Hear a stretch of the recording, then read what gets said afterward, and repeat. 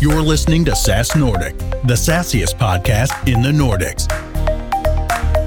Hi, I'm Daniel. And I'm Thomas, and we are experienced SaaS professionals that are curious about how other successful SaaS companies go to market, scale, build winning teams and great products. Join us on our journey as we speak to Nordic SaaS leaders trying to get hold of their secret sauce. And today's guest is Jesper Fredriksson, the Vice President and General Manager International at Lacework. We're not going to hire the next 5 people if we cannot make sort of the first cohort or the second cohort productive according to our plan. So the last part of the playbook is just constantly keeping an eye and evolving your productivity plan. Welcome back to another episode of the SaaS Nordic podcast. And once again, we are really happy that you chose to spend some time with us here today. Especially this time of the year. I know everybody is busy. You're closing the year, closing the quarters, planning for next year. So we appreciate you guys are tuning in. And we have yet another interesting episode here ahead of us. And it's about how you go international.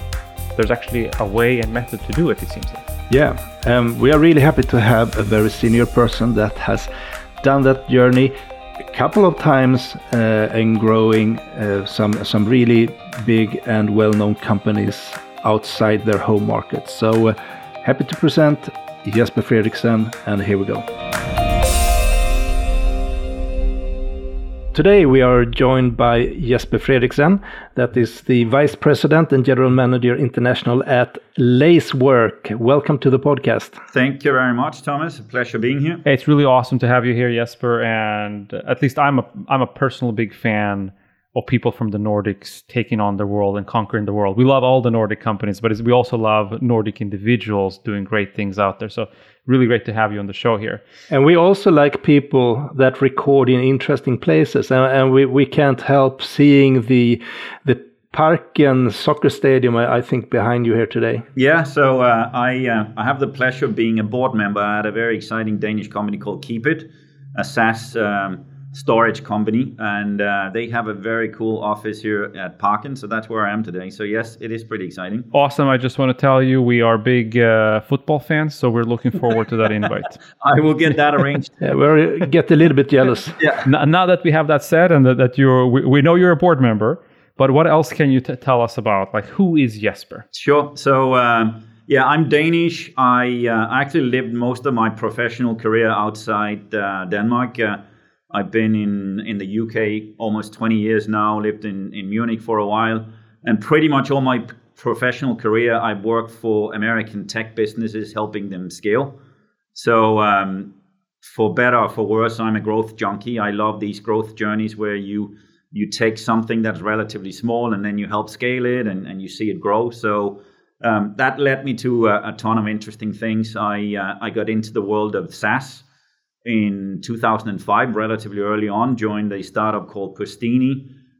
We ended up being acquired by Google, so spent a couple of years in Google's cloud division. I ran Semantics cloud activities in Europe for a couple of years.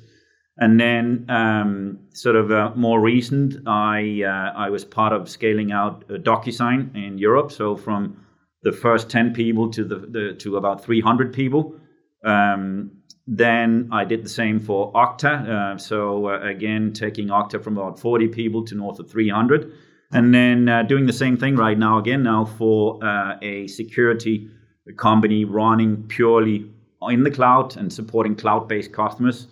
So that's what we're doing at Lacework. So I believe that no business should ever go buy a physical server. I'm a pure, genuine believer in SaaS and the cloud. We agree. Yeah. It sounds like you've found your thing. I find my thing. I believe I'm reasonably decent at it. It gives me a good living, and hey, I get to travel to cool places and work with interesting people. And then as a side note, other than helping American companies scale, I am a board member here at Keepit. I'm a board member of another Danish company called SiteImprove, $100 million Danish SaaS business, and I'm also on the board of a SaaS business out of Ireland. So as you can see, there is a SaaS and cloud thread in pretty much everything I go do. Yeah. Do you have time for anything else? I'm an awful golfer. I do try to go out and have a round.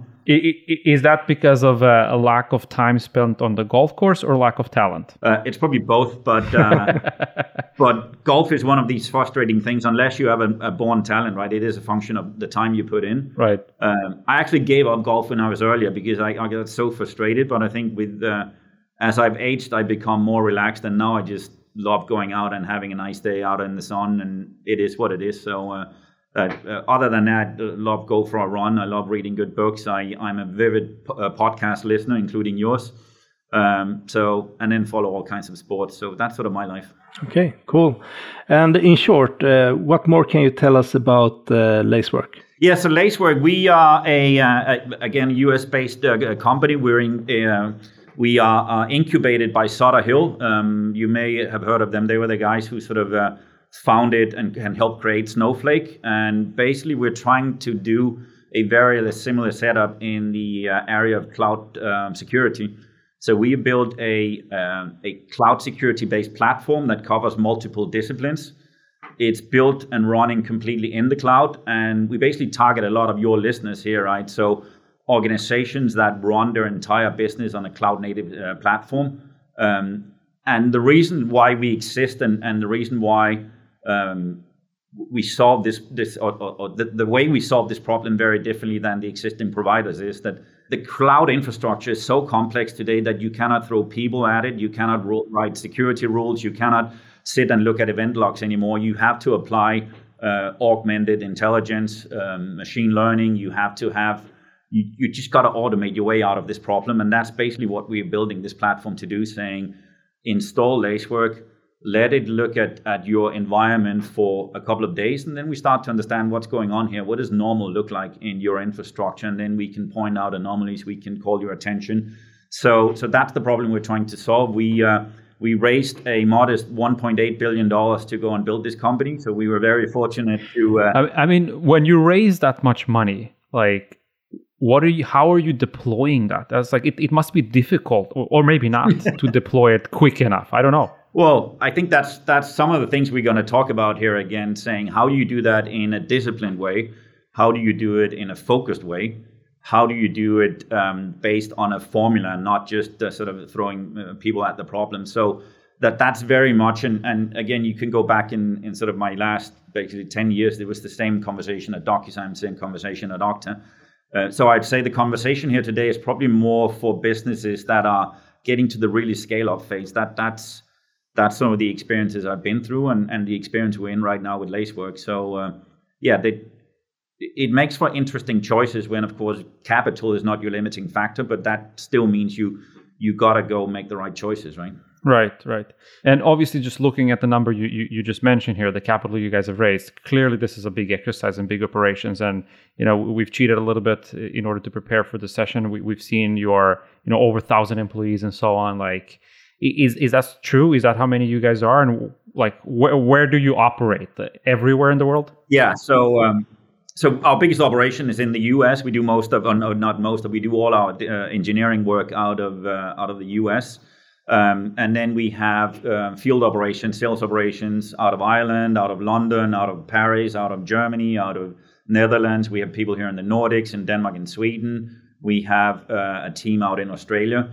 I think if LinkedIn is telling you there's about 1,000 people, that's probably not far off reality. And yeah, they are telling us 980. Yeah, there you go. And they probably know better than I do. So yeah, exactly. All right, cool. Are we done with the numbers, Daniel? We are done with the numbers. Let's dig into the main question. Let's dig into the main topic. And we're going to talk about how to prioritize your markets. And as you say, this will be a part of a scale-up context, right? So it's not so much about if you're going to put that person on the HQ or in Finland. And so we're going to look on this in a bigger context. And you've been a part of DocuSign's, Okta's, and now Lacework's successful global expansions. And you're also involved in a number of SaaS businesses on the board. And what is your number one piece of advice that you offer early stage companies when they consider expanding beyond their home market for real? I think the number one thing I've learned over the years is you need to focus. I think what I see it's very tempting, especially if you're in a smaller business, and here I'm more thinking in the board context. It's very tempting to say, look, I'm going to hire one rep in Helsinki, and then I'm going to hire one in Hamburg in Germany and one in Munich, and then I'm going to put one person into Milan and one person into Barcelona or whatever, right? So I want to cover as many countries as possible. That's going to make me successful. And if there's one thing I've learned over the years is, certainly in my experience, and if you look at most of the successful SaaS scale-ups in the world, is that's the wrong way of going about it. What I've come to believe is that you're actually better off saying, what are the markets where we're gonna have the highest chance of succeeding? That can be because, hey, I'm targeting a certain vertical, for instance. Let's say if you are targeting advertising agencies, well, you probably need to be in London, right? You probably need to be in Hamburg.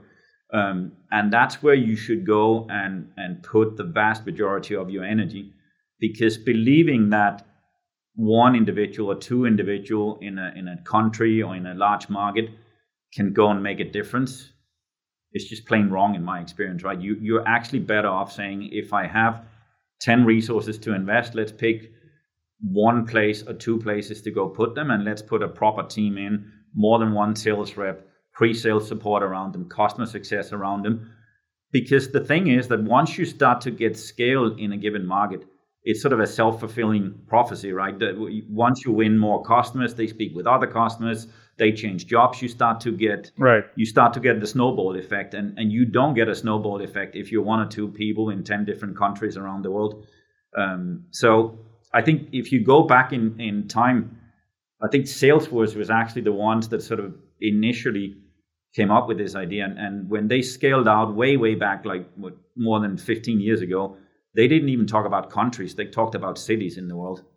And that's what they worried about, saying, if we can do really well in Paris and London, that'll be great, right? Those are two, that's a population of 15 to 20 million people you can go target in a metro area.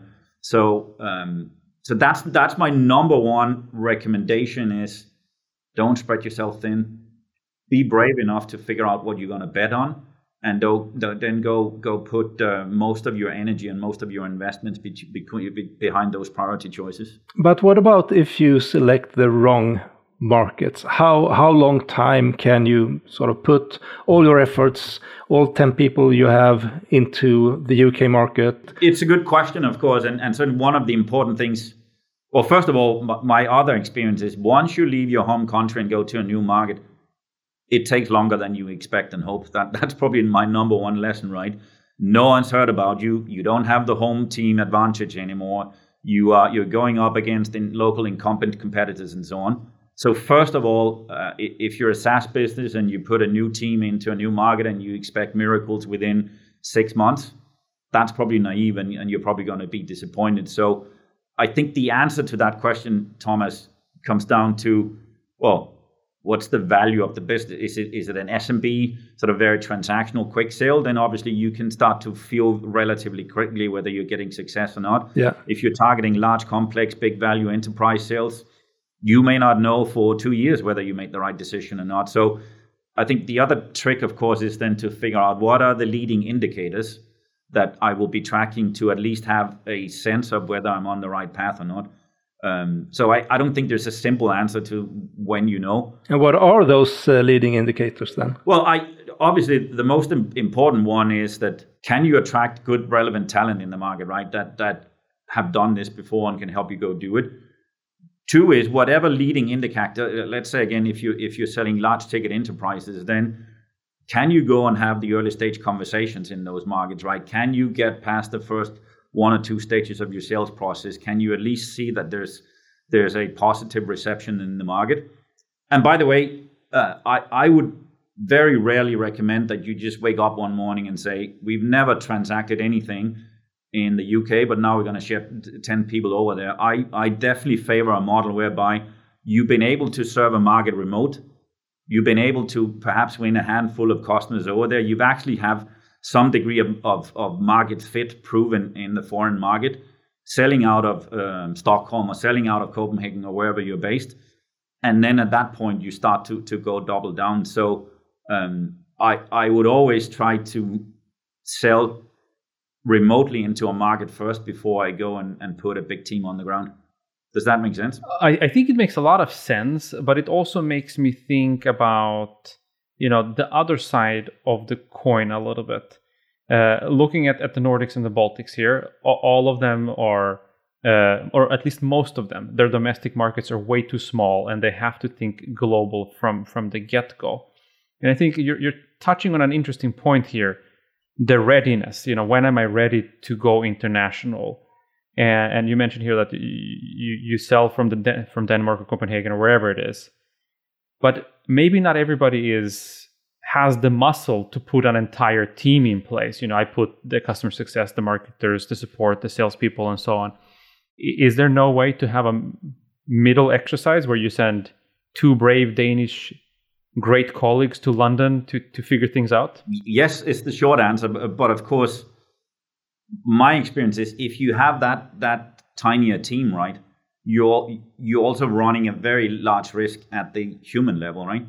If one of those individuals decide this is not for me or whatever, I want to go home, I miss Denmark or whatever, you're back to square one, right? So I think you also got to be very cautious of the fact that you're not tying your success and your investment in a given market to just 1 or 2 individuals, because we're dealing with human beings, right? They can decide tomorrow that they want to go do something different. Yeah. So of course you gotta go and make this investment that is in line with the funding and with your size and evolution.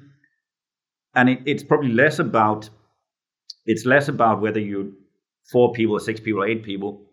It's more about saying, let's pick 1 or 2 markets initially that we have the highest degree of belief in, and let's go do that. If we cannot make 1 remote market successful, why do we believe that we can enter 10 markets and make them successful by putting 1 or 2 guys in a Regus office or in a WeWork office in a remote city, right? Decide where you have the highest chance of winning, and then go and put as much energy and as much investment that you can at your given stage behind those projects. Right. I have another question related to this a little bit, and how you pick the main countries to invest in. You touched upon it a little bit. Some of the people that we have in our community and that we come across, no names mentioned, but they find themselves, at least that's their perspective, it's a land grab exercise. Yeah. It is us or the competitor. Yeah. And they're for that reason going everywhere, both of them. So to what extent should your competition drive where you need to be? Or should you just ignore that? Well, first of all, I think it's always very dangerous to let your strategy and your business be dictated by others. I think you should definitely keep an eye on it. You should learn from it. And obviously, hey, if your competitor proves that there is a massive market for something that you do, and you can see they're having great success in the UK, a great success in Germany, that's a great validation. Because to your other part of the question, which is how do you pick these markets, right? And of course, if you can see there is adoption in the application, in the problem that you're solving, that's the best validation you can ask for. So in my experience, I think if you go into a market and there are no competitors, in some ways that's almost scary, right? Because if what you do is so relevant and so needed by the customers, if you're all alone in that market, that's actually not a good sign. So I would use the information you can gather on where your peers in the industry have uptake, and I would use that to make prioritizations. But actually, in many cases, I find that you can overanalyze these questions in many cases, right? Because the vast majority of what these SaaS businesses solve, right? I'm here at Keepit. We help you back up your online services like Office 365. The need for that service is identical in every single market around the world. Then you're more into is there sort of more focus on ransomware in some countries? Is there more focused on compliance in some countries? And perhaps we should over-rotate to those. Right. But I think in sometimes you overanalyze this, and then I would revert back to, let's take Europe just. You know that UK is a great SaaS market. You know Benelux is a great SaaS market. You know Northern Europe is a great SaaS market. You know that the Germans and Southern Europe are slightly more conservative. So I think you can actually, without spending a lot of detailed analysis, come up with a first round of simple prioritization. That'll be 95% accurate. Okay, so it's not that hard. No. Which is good. But one thing, I mean, a lot of US-based companies, that they talk about the playbook like a magical thing. So what does that consist of? What's in the playbook, if you haven't seen one? What's in the playbook? Yeah, it's a good question, and actually, so Lacework is what we call a playbook company, and there's actually a sort of a lineage in American technology that came out of PTC, and if you've heard about MEDDIC as a sales process and so on, a lot of the people that grew up in that world subscribed to the playbook. And the playbook, I think, is probably a very sort of American football like term, right? It is about having steps prepared along the way, having very clear game plan for what you do at given stages. Sort of the way I view the playbook is exactly that, right? It means that you actually have a pretty well thought out and documented approach to how you're going to scale. And in our world, it starts even with the hiring profile. We know what a successful rep needs to look and feel like. We have, if you want to come work for Lacework, you actually go and do a personality test, because we know what traits we're looking for. And what are those traits? Curiosity, coachability, very much in our world, not afraid of going out and kicking in the door to generate leads. Ideally, actually, you come out of an SDR background, because we know that's how we generate a lot of our business, right? So we know exactly, and literally we have a scorecard, and if you score extreme here or there, that's a red flag you should go interview for. That's the first part of the playbook. Right. The second part of the playbook is, of course, who are we selling to? Who's the ideal customer profile? Again, coming back to prioritization. So even in Lacework, and you can argue with the funding we have, you could sit there saying, so surely you're going to go and target every company in the world. No, we're not. We know exactly what our ideal customer profile is. We actually have the ability externally to go and instrument it and buy data and look at your cloud infrastructure from the outside. So I have pretty much every company on the planet mapped out with a score from 1 to 7. So I know what an organization, how likely they are to buy from me. Again, data is not always perfect, but it's probably 80 to 90% accurate. So the playbook actually also helps you prioritize who you want to go target in which order, because that's where you have the highest chance of success. And then, of course, when you get into the process, then it's just a very clearly defined sales process. It's very clearly defined. Let's say you want to go go do a proof of concept. Well, here's the success criteria that we would like to drive. Here's how we run the POC. Here's how we go and report back on the POC. At this point of the sales process, we ideally would like to get access to the economic buyer. So it's taking a lot of it sounds boring, but it's taking a lot of the artwork out of selling, right? And it's trying to turn it into a science. It's trying to put a lot of what you need to go do into a structure and into a formula that you can go and repeat. And when you can repeat something, you can also measure on it. And then you come back to one of your earlier questions. How do you know whether you are on the right path when you're entering a new market?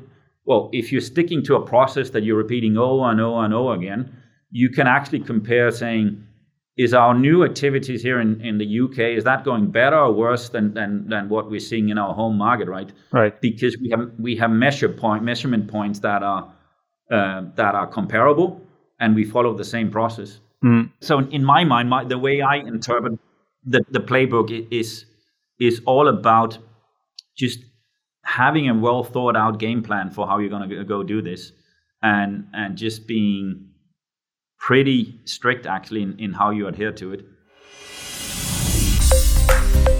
3 ways to fail in sales, brought to you by Membrane. 1. Clog your pipeline. The fuller it is, the fuller you'll feel. Tip 2. Never use a plan. Predictability? That's just boring. 3. Forget the CRM. Probably sucks anyway. If you're ready to take control of your sales and make how you sell your competitive advantage, try Membrane for free today at membrane.com. So Jesper, here's a really stupid question. What exactly is the playbook? Is it a PowerPoint presentation that lives on your intranet, or is it how is it documented? Good question. In our world right now, it's a series of processes and documents, right? For instance, it's the hiring profile, it's the job description, it's working with a set of recruiters that know our company, that knows our values, that know the kind of profile we look for, right? It's so at every step of the way, it's definitely documented. It is a set of documents and process descriptions, as you say. Yeah. But I would also say that's the tangible part of it, right? It's literally just, it's written down. It can be a document or it can be a presentation. But I actually find increasingly as well, it's also a mindset. Because it's a mindset of whether you believe in a structure and whether you are willing to stick to it, right? Right. And then you come back to personalities as well. Some people will listen to this and think that's the worst thing I've ever heard, right? I want to go and be creative. I want to go do different things every day, and I want to be an artist and not be driven by this, and that's perfectly fine. But again, if we come back to what we said at the beginning, if you're looking at how you're deploying large amounts of capital, how you're scaling sales teams ultimately to hundreds of people, you cannot hire hundreds of artists. It's not going to scale, right? That it'll be anarchy, and it'll not be predictable. But the party's gonna be great.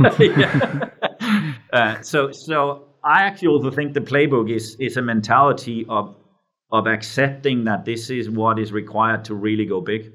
Does that make sense? Makes totally sense. It makes a lot of sense. And I'm curious a little bit then, this playbook, does it contain the rule sets also for your geo expansion? So do you go to market, do you take on a new market always the same way?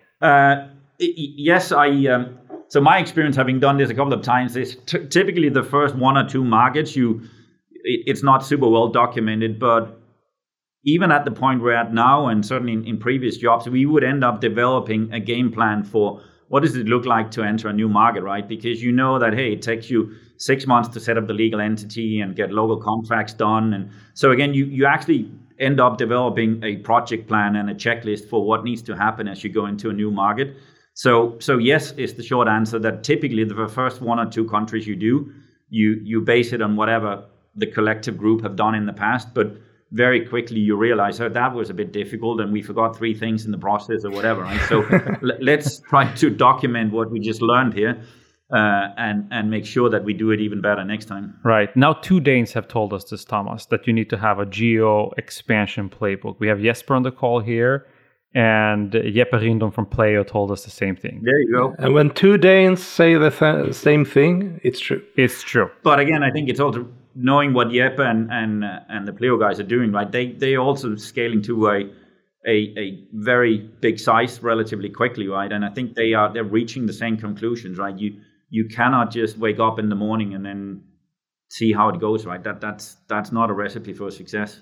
Right. And then obviously in part of the playbook as well, sort of is also being quite structured around your capacity planning and running your business based on numbers and facts, so that you constantly, to our earlier point, you check in saying, are we actually meeting the productivity expectations we have? Because we're not going to hire the next 5 people if we cannot make sort of the first cohort or the second cohort productive according to our plan. So the last part of the playbook is just constantly keeping an eye and evolving your productivity plan.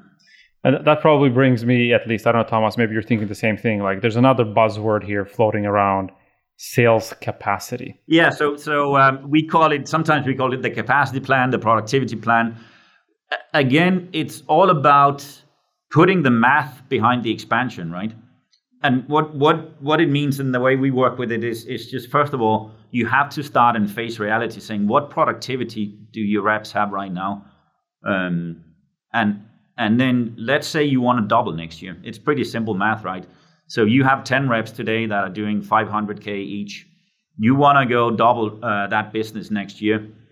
That sounds like simple math, but then by the time you start breaking it down, well, first of all, when you hire a rep today, they will not be productive fully for 6 months. Right. If you're enterprise selling, could be 9 months, it could be 12 months. You need to, over time, constantly refine what you're observing in your world, right? And build that into the model. You also the frequent mistake is, I have 10 reps, I need to double. Okay, I hire 10 more reps. Good assumption. The problem is in our industry, the average churn rate of employees, certainly in sales, is at least 20%, right? Right. So you probably need to factor that into your planning as well, saying, first of all, ramp time. Second of all, what churn do you expect in that team?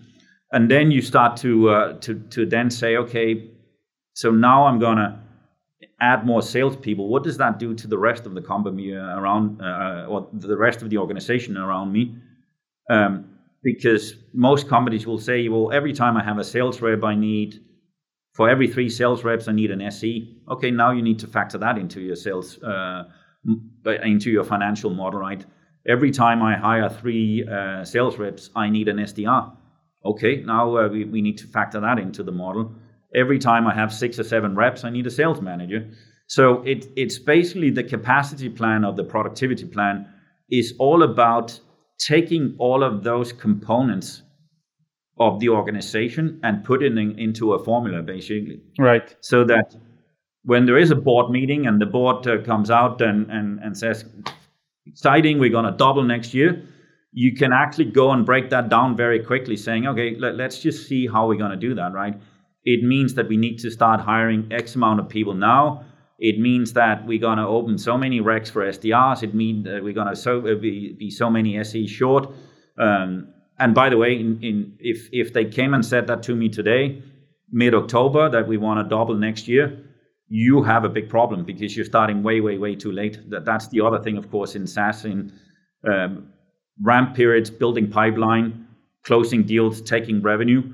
You cannot do that. So the capacity model and productivity model is also a way of just having a realistic and honest conversation is what we're trying to do here, realistic, because we know the math, right? We can break it down. Right. Like, I think that makes a lot of sense. And I've lived through this exercise somewhat successfully, probably with like a nice portion of luck also in my previous life.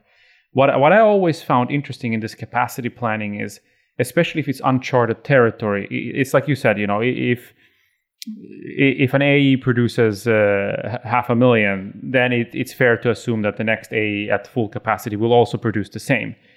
But sometimes it turns out that the reality is different, that deal sizes are different based on the market. I don't know if I'm going to be able to produce, whatever the ACV is, 50K a year in the UK like I used to do in the US. Maybe I'll do less. Yeah. Like, how do you factor that in? Very good question. Obviously, first of all, you don't know what you don't know. So the fact alone that you're having the conversation, I think the best starting point, of course, will always be, this is what we've seen up to now. That's our baseline. Right. I would suggest if you're entering a new market, I would always say, take whatever productivity you have in your home market and deduct 20 or 25%, right? Assume just logically that it's going to be harder as you go into a new market. And then you will learn over time, right? When we sit here again a year from now, you will have data points from that market. Perhaps you were much better than you were in your home market. Who knows? But I think you have to have some rational assumptions that you build into this plan. But the one thing I do know is if you don't have a capacity sort of mindset in the business, and if it's not embedded in your planning, running a sales organization in a world without that is very, very painful, because then exactly what happens is that the board shows up one day saying, congratulations, Daniel, you're going to double next year. Yeah, exactly. You have no idea whether that's even doable. And the one thing that will happen is Daniel is going to lose his job next year, right? Because you just signed up for a mission impossible. Right. So I think it's a good way of having an honest conversation based on facts, right? Yeah. So a very short follow-up on the thing that you said before. Saying that you were supposed to double in October was too late. So when is the proper time of the year if you want to say to your sales leader, I want you to double next year? What month are we talking about? In a perfect world, you tell me that almost at the beginning of this year. You tell me that in January or February of 2022. Okay. Because then, let's take the example, right? I need to hire 10 reps. Okay. You tell me that in February. That means we start our job search for candidates in March. Search takes 1-2 months. Then suddenly in the Nordics, fine, you have 1 month's notice period. That's easy. If you're in Germany, you have 3 months notice periods. You're probably already late in the German market now. But then in the Nordics, then especially you guys in Sweden, now you're off for 6 weeks. So so that means that you come back in mid-August, right? And then you join the company, and now we start onboarding you and ramping you. Now you can actually have a chance of being successful, right? Because you will have had 3 or 4 months where you can build pipeline, you can learn the pitch, you can get up to speed with the offering. And that means come January next year, I have 10 reps that are reasonably up to speed. They're still not fully ramped. They probably haven't done their first deal yet, but at least now I have a chance. Okay. If you do this in October, you can do the same math. You are 7-8 months late.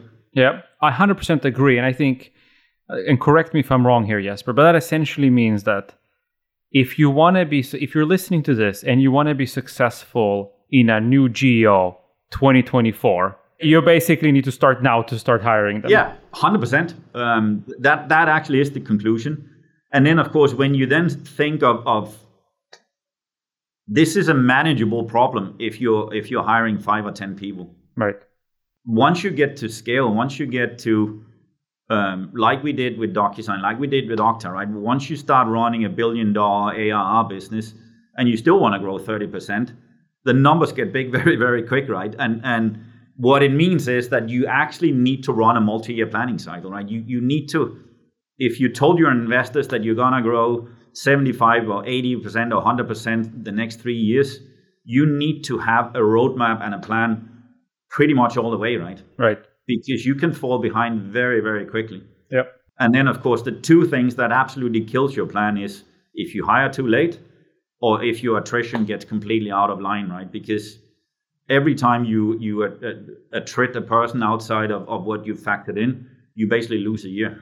Yeah, exactly. So the capacity planning and the productivity plan, in my opinion, is the Bible for how you get to scale. So another thing, how do you support the different markets? What should be centralized versus localized, do you think? That's a good question. And I don't think that there are no easy answers to that. So what I've seen most, and again, I can argue both sides of this equation, right?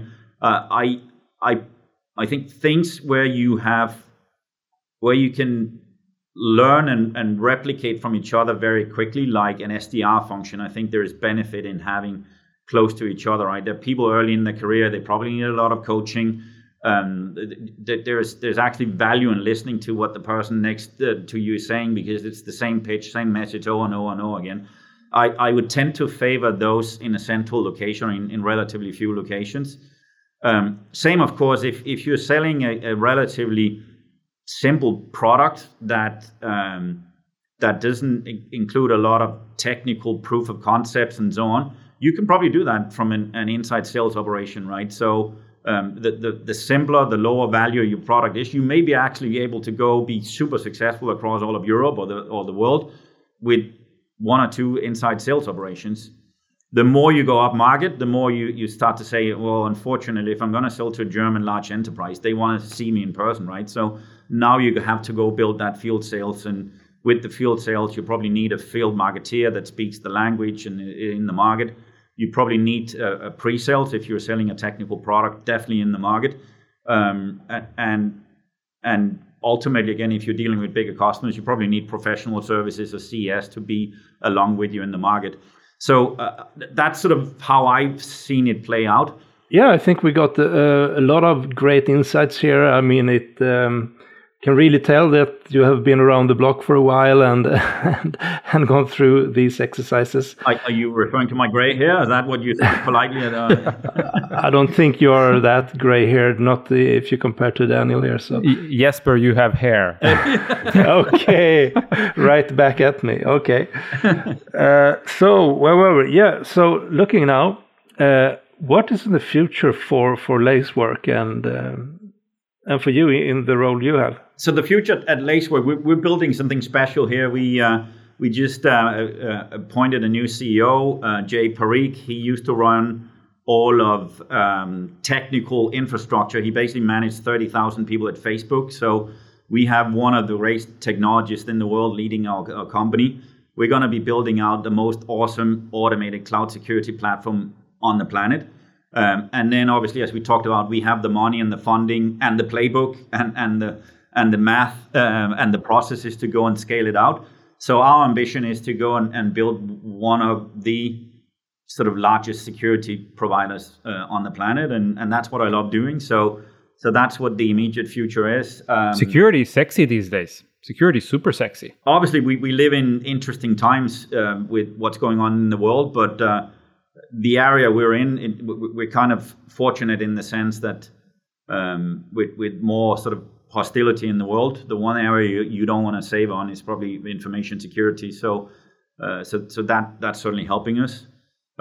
So that's my day job. That's what I'm going to be focused on. And then on the side, I still love helping and advising SaaS businesses that are smaller and perhaps earlier stage to gain from some of those learnings I've spent 20 years picking up over the world. Yeah. And is there something that you are looking for right now besides the perfect golf round? No, I don't know. I'm one of these sad people. I love what I do. My job and what I do here is as much as my hobby as anything else. So, do you need a certain person on your team that you would like to make a sort of a shout out? I always need good people. I need good people for my own team. I need good people for my board teams.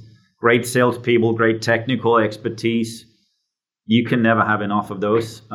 So no, people listening are welcome to tap me up on LinkedIn and connect with me, and that's part of I think I also want to call out what you guys are doing. I think is really good to go and form connections between the Nordic SaaS industry. There's so many cool companies coming out, and there's so much great knowledge that we need to share. And I think your forum and your way of doing it is very nice. So thank you. Awesome. Hey, I wanted to ask you, it just popped in my mind, completely unrelated.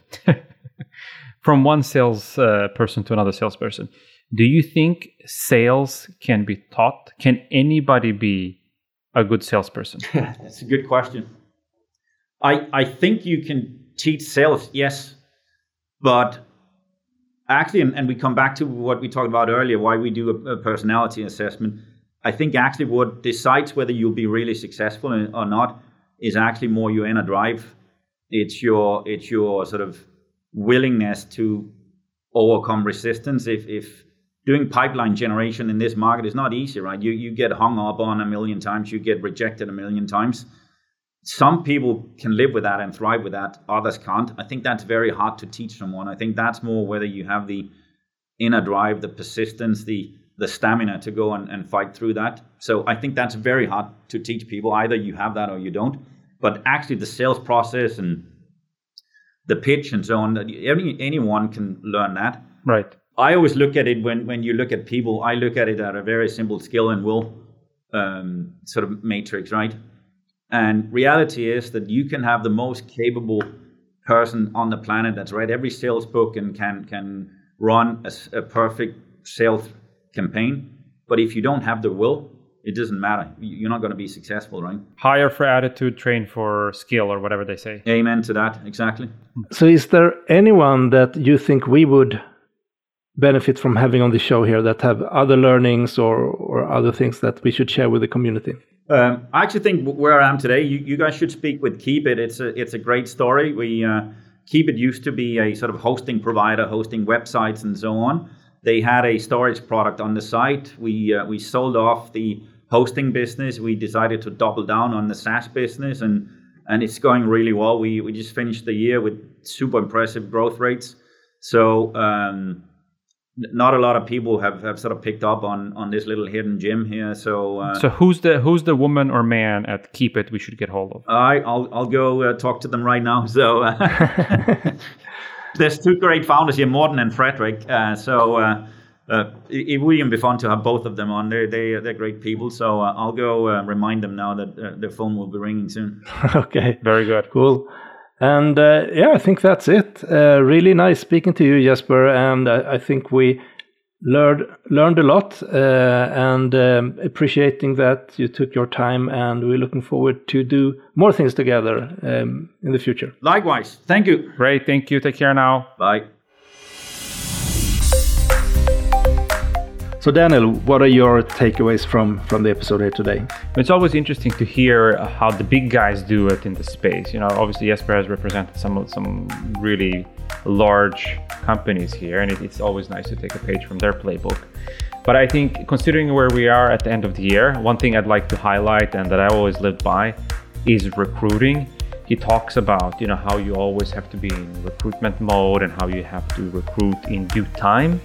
And that also goes hand in hand when you're expanding into a new market. Like, people underestimate, how to recruit, when to recruit, and how to enable those people. So recruitment is a key element in growing internationally. So I thought that was really good that he highlighted here at the end. What about you, Thomas? Well, one thing is again focus, something that is reoccurring theme here in the podcast, but also how these larger companies set up these playbooks to support how they go internationally. And I think that's also something that smaller companies also can learn to sort of more organize how they go about going to new territories and so. So interesting discussion, a lot of good insights from Jesper today. Definitely. It seems like for these big ones, nothing is done by a hunch. Speaking about hunch, sometimes we do things by a hunch here and gut feeling, but there's a couple of things that are well planned in the books. Obviously, the Sassiest event coming up here in April. Tell us a little bit more about that, Thomas. For the second year in a row, we are arranging the largest SaaS conference here in the Nordics. We will be 1,200 participants. It's going to be 2 full days of sessions, networking, and also evening activities, so we can have some fun together. There will also be a day 0 with some interesting side events, and we will also bring our networks together. For instance, the CEO network that will meet the evening before, because that's also something that we have a lot of focus on now. So maybe you can say a few words about the CEO network, Daniel. Yeah, definitely. So the CEO network, some of you, if you're an avid listener here, you know about it right now. It's a peer-to-peer community. The purpose here is that we collect B2B SaaS CEOs to help each other with real cases, real opportunities, but also to leverage each other's network. And all of these sessions are moderated by us here at SaaS Nordic. And we still have openings. If you're looking to join this network, you need to head over to saasnordic.com, and if you go to the community tab, you'll find the CEO network there, and just follow the instructions there. But it's a great community for us to help each other out. It's learning from one operator to another operator. I don't think there's any better way. Absolutely. And there you also can find the executive network. So if you work for a SaaS company that has above 2 million euros in ARR, you have 9 different types of groups that you can join, everything from sales, marketing to product and finance and so on. Also, there is a link to the Slack community that is open for everyone that is working for a B2B SaaS company here in the Nordics and the Baltics. So there's a lot of different opportunities there. And lastly, what I would like to highlight also is that if you listen to the podcast, if you enjoy it, if you have any ideas of topics or people that we should have on the show, please reach out. You can DM us on LinkedIn or send your email to contact@saasnordic.com. So with that, we wish you a good end of the year and see you soon again. Take care.